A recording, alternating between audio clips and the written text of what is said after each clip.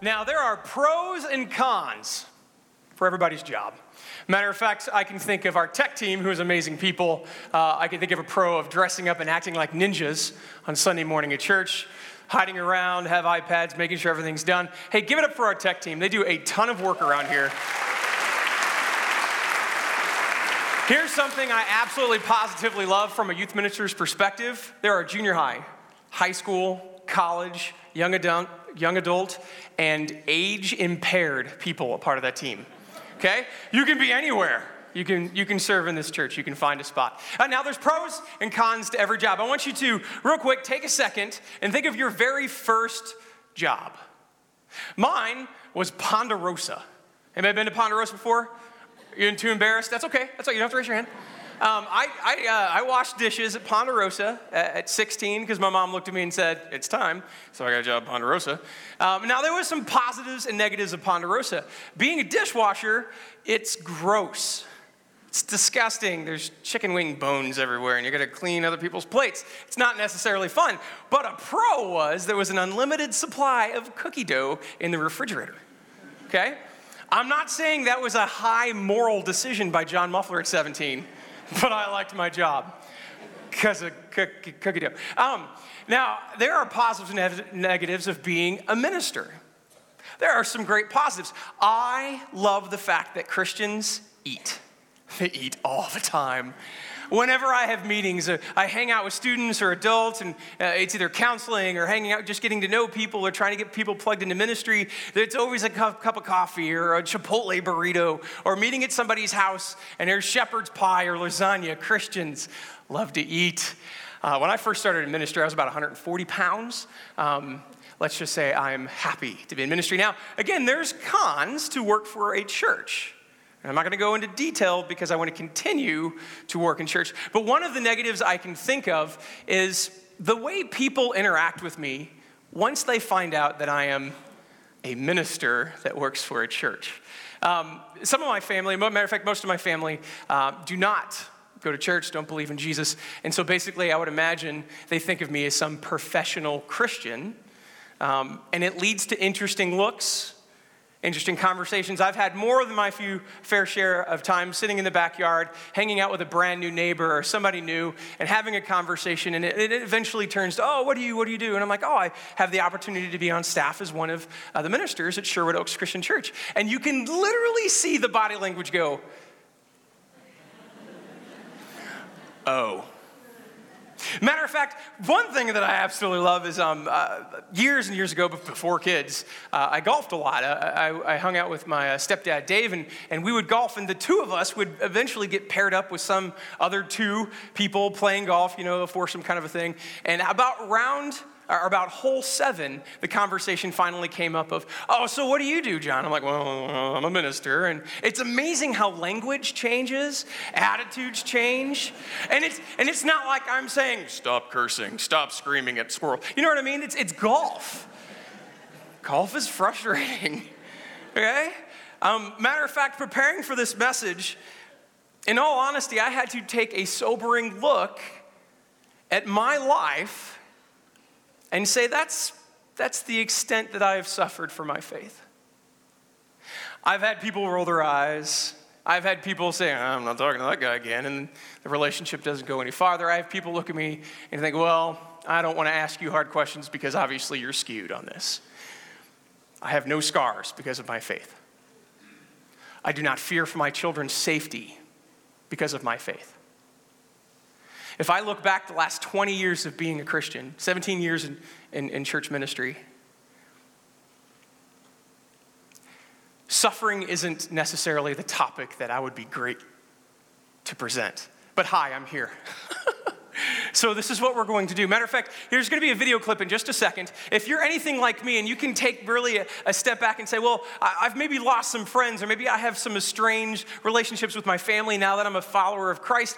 Maybe I didn't get that promotion. And that's suffering. Don't get me wrong, that is.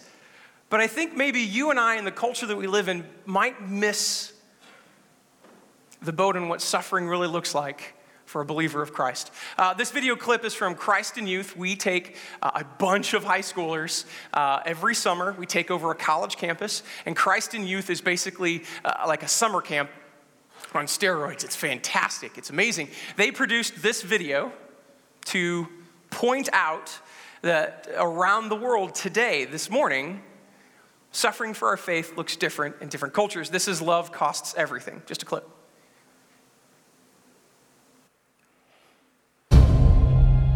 Christians are the most persecuted religious group in the world at present. 100 to 200 million Christians at any one time under persecution. So it is a major human rights issue. If you care about human rights, you should care about persecution, especially persecution of Christians. These night vision images shot from an American unmanned aircraft captured the moment a bomb went off at the Church of Our Lady of Salvation. We used to have 1.2 million Christians in Iraq. Now we have probably got less than 200,000. If you're anything like me, suffering because of my faith is not an everyday struggle. I see something like this, and the full movie is, I'm not gonna lie, it's graphic. It's not anything that we're gonna show at 930 Church right now. You can look it up online, Christ in Youth. Love Costs Everything. But when I see this, I'm almost disconnected. That my life isn't living in a position where I have to have armed guards drive me to church. Because of my faith, there are people today, this morning, hundreds of millions of believers in Christ, this morning in other places, that don't necessarily have the opportunities to have what we have here.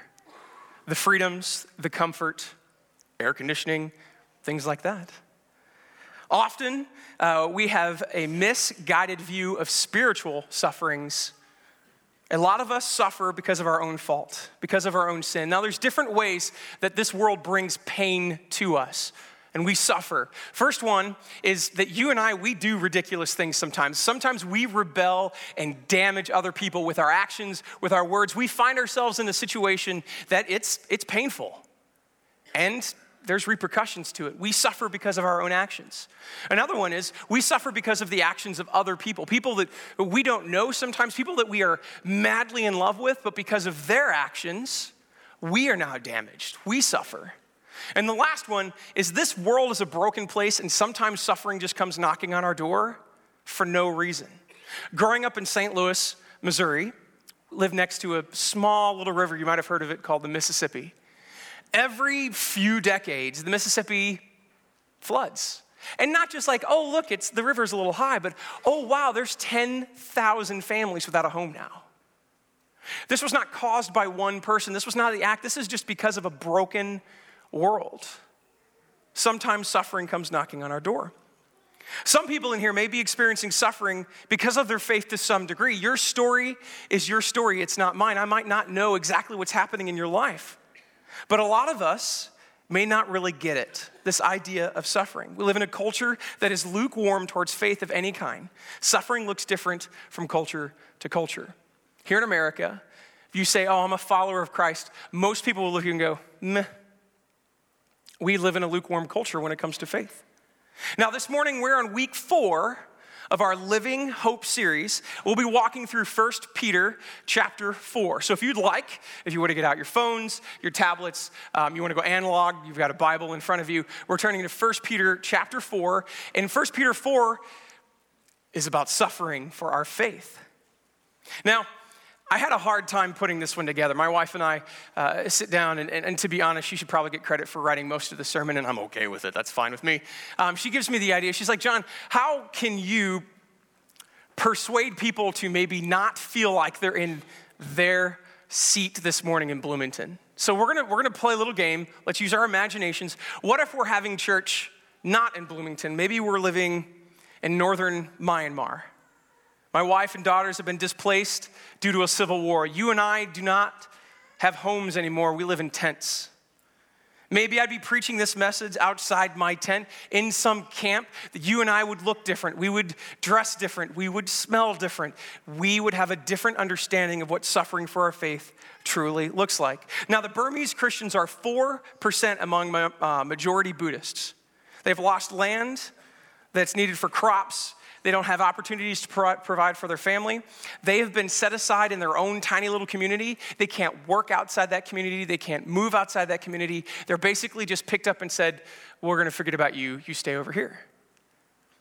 Can you put your family, the names of the people that you love, in that situation?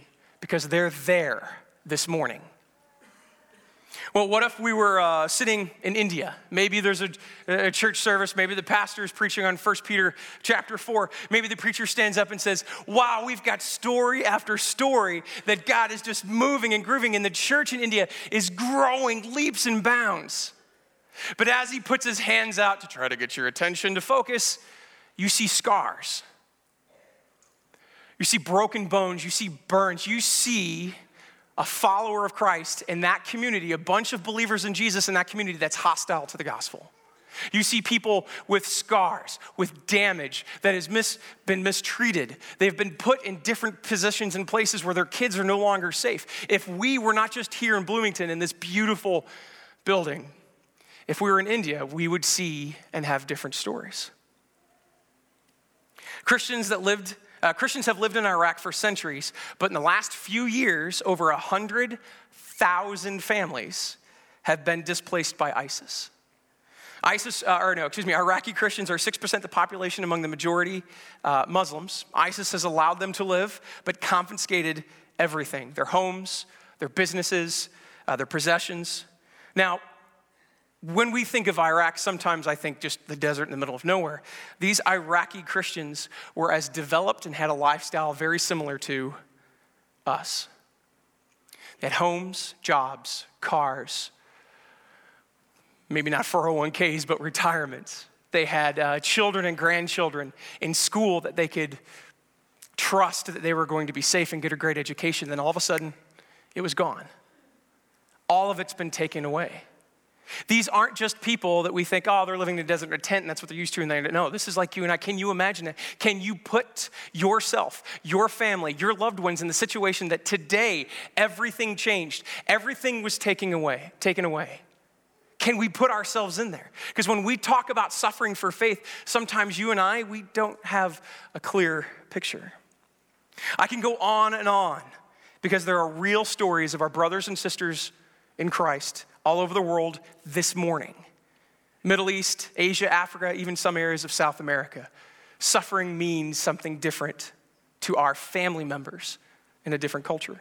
Literally hundreds of thousands of people today around the world are suffering because of their faith. They are discriminated against, arrested, threatened, imprisoned, tortured, placed into slavery, and murdered because of Jesus, because of their faith in Jesus Christ. This is an important topic for Christ followers all over the world.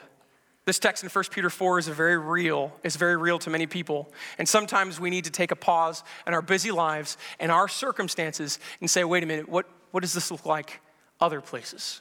What does this look like here? So we're going to walk through 1 Peter 4 this morning, see how we can get a better understanding, a fresh perspective on suffering. Now, 1 Peter was written somewhere between 64 and 68 AD. Those are two fairly big events in the early church in that time. 64 AD, Tom talked about this a few weeks ago. Rome was basically burned to the ground. Some reports say half, some say 2/3, 3/4. So basically Rome, this juggernaut, this powerhouse, politically huge army in this world, basically burns to the ground.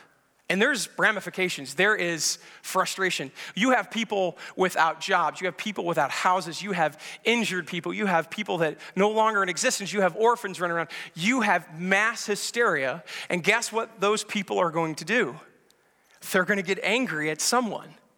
Nero at the time says, well, I don't want that to be me. Let's maybe focus our attention on this new upstart religion called Christians. Let's put them and the bullseye, because it's killing two birds with one stone. Nero says that, you know what, I don't want to be known for the guy who's done this or the ruler that's over this. Let's blame Christians. And matter of fact, if I blame the Christians, I'll get the Jews on my side because, to be honest, they were ruffling the feathers of the Jews. So it was a win-win for Nero. This is when persecution became reality. Nero was a not nice gentleman. As Tom pointed out, he would stick Christians on poles, light them on fire for his garden parties at night. They would feed them to the dogs, dress them up in animal skins, lions, and all sorts of beasts, devour people because they believed in Jesus Christ. He was not a very nice man. Now, 68 AD, it's commonly thought of as when Peter died. He was martyred. He was killed under Nero.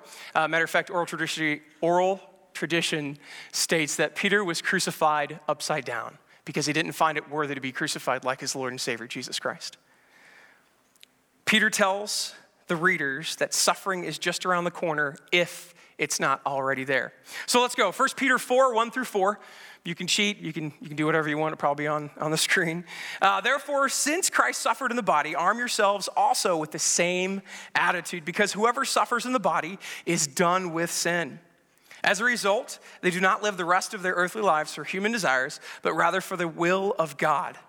For you have spent enough time in the past doing what pagans choose to do, living in debauchery, lust, drunkenness, orgies, carousing, detestable idolatry.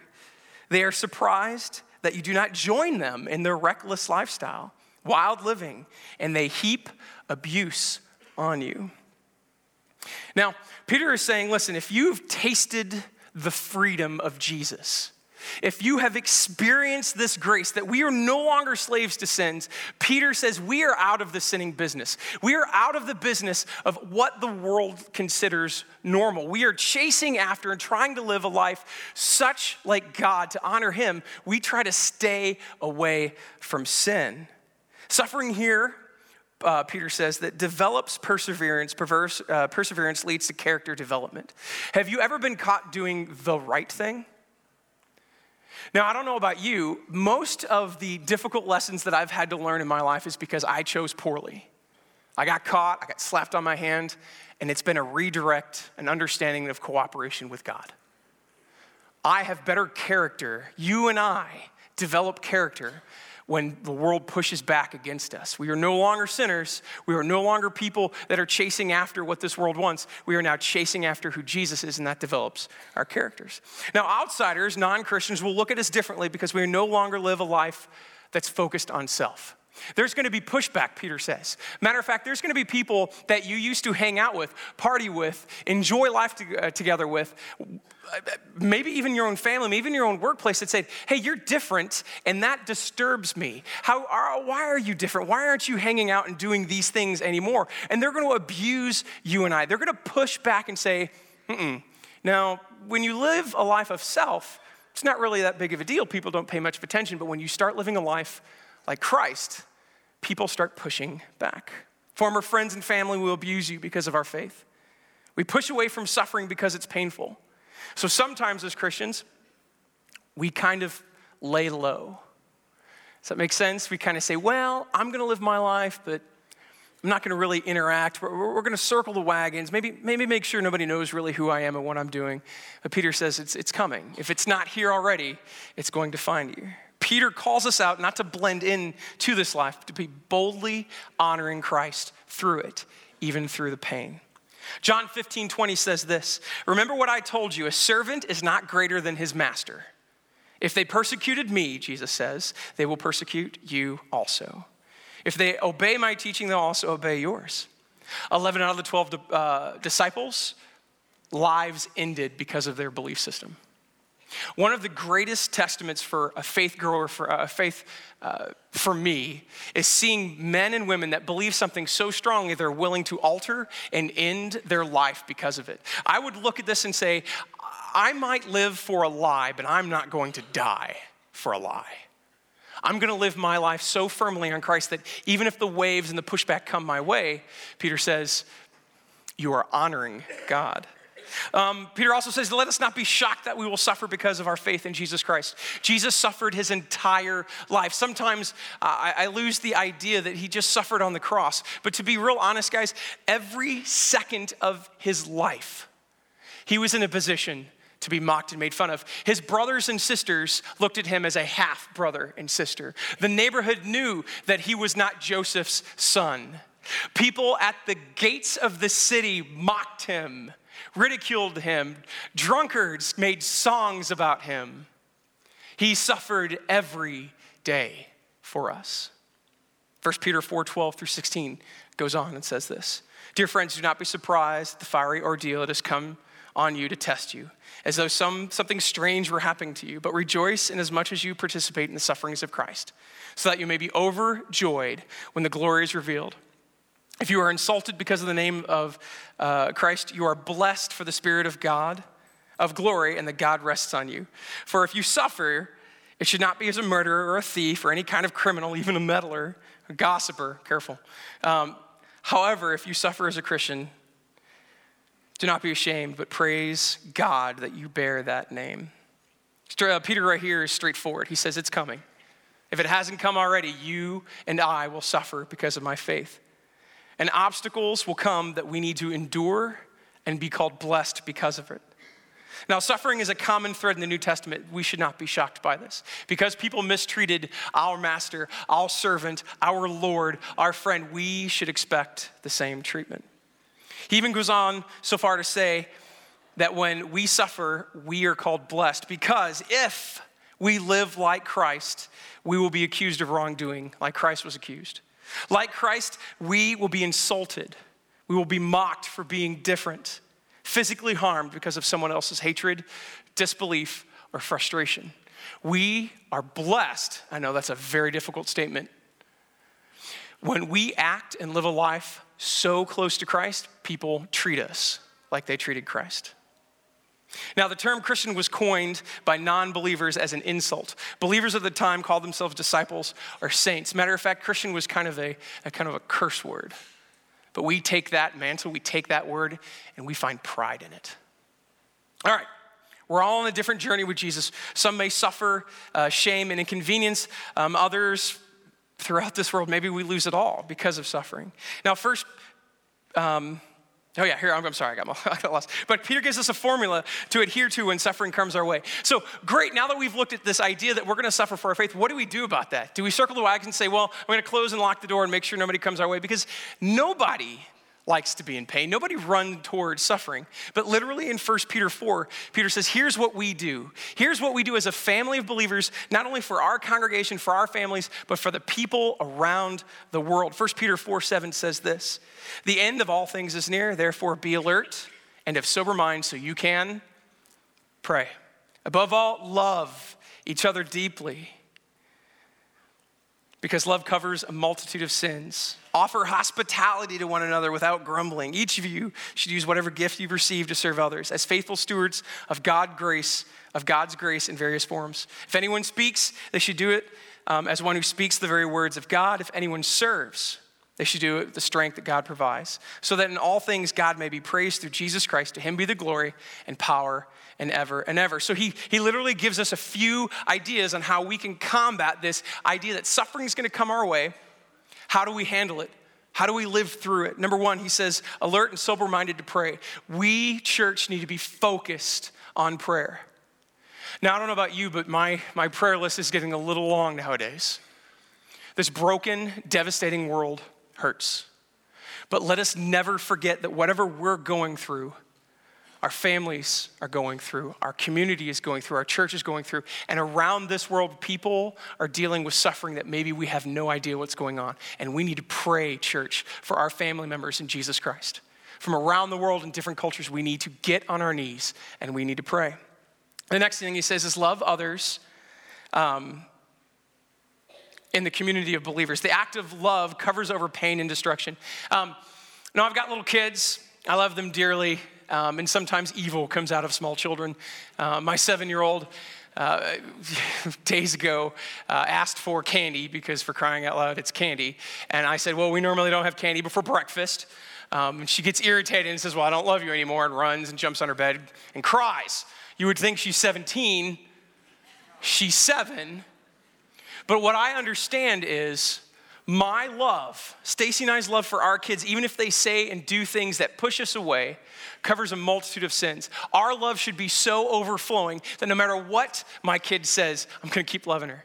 And if we build that into our church community, if somebody has damaged us, if somebody has said something, talked behind our back, man, if we over love that person, we no longer look at what they've done wrong. We look at who they are in Jesus Christ. Peter says that's number 2. Number 3, hospitality to those believers that are in need. Now, in this time, this could have been a home church. They didn't have the awesome opportunity to have buildings and structures like this. So back then, it was kind of dangerous to meet in your own home and gather other people, other believers together. They would pray and have communion. They would read the apostles' teachings and sing songs of hymns and praise, okay? That's kind of dangerous back then. What does that look like today? Let's see, if you gather people in your home to talk about Jesus and feed them, that sounds like a life group. I think Peter's really calling us out. Maybe you don't even want to lead a life group. Maybe you just want to host a life group, a small group, a high school core group that might burn your house down, but in love. And the last one, our giftedness is for others, not ourselves. I love the fact that God equips us with gifts and abilities for other people. 0 spiritual gifts are for yourself. They're for others. And if we as a tapestry of believers, as a puzzle of believers, do our part to minister to others, they do their part to minister and comfort us in suffering, we're a family. It works. So ladies and gentlemen, whatever you're great at, do it for someone else. That's what Peter says. We know suffering's coming, he says. I guarantee it. It's gonna be painful, it's gonna hurt, but this is how you equip and combat this pain, that we have this living hope of Jesus Christ, that we don't live today for this world, for ourselves, but we live for eternity that we get to spend with Jesus Christ. Church, we can endure suffering. We can pray and do for others, for this community and around the world. Suffering is real, and we will experience it. Ephesians 6:10, we're gonna end with this. Finally, be strong in the Lord and his mighty power. Put on the full armor of God so that you can take your stand against the devil's schemes. For our struggle is not against flesh and blood, but against the rulers, against the authorities, against the power of a dark world, and against the spiritual forces of evil in this heavenly realms. We will suffer if we live like Jesus. Peter says, I guarantee it. You and I, church, if it's not here, it's coming. But what a fantastic opportunity to live our lives in such a way that we are blamed for being like Christ. Blamed for acting, speaking, loving, and providing grace to a broken world. Call it a blessing.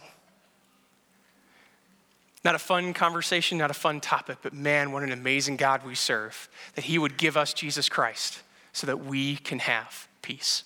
Let's pray. Heavenly Father, we are grateful, Lord, for the opportunity to, in this great nation, that we have freedom to come to a church, to praise and worship, to learn, to grow, to share our gifts with other people. Father, I beg you that you would open our eyes to what's happening around the world. They're suffering. Give us opportunities, resources, websites, conversations. Allow the Holy Spirit to work through us so that we can see with fresh, new eyes what suffering truly looks like when we stand firm on our faith in Jesus Christ. God, I want to thank you for the opportunities we have and the opportunities you will give us to minister to those who are suffering, who are in pain and who are broken. Father, guide us and direct us, and we pray all these things in Jesus' name. Amen.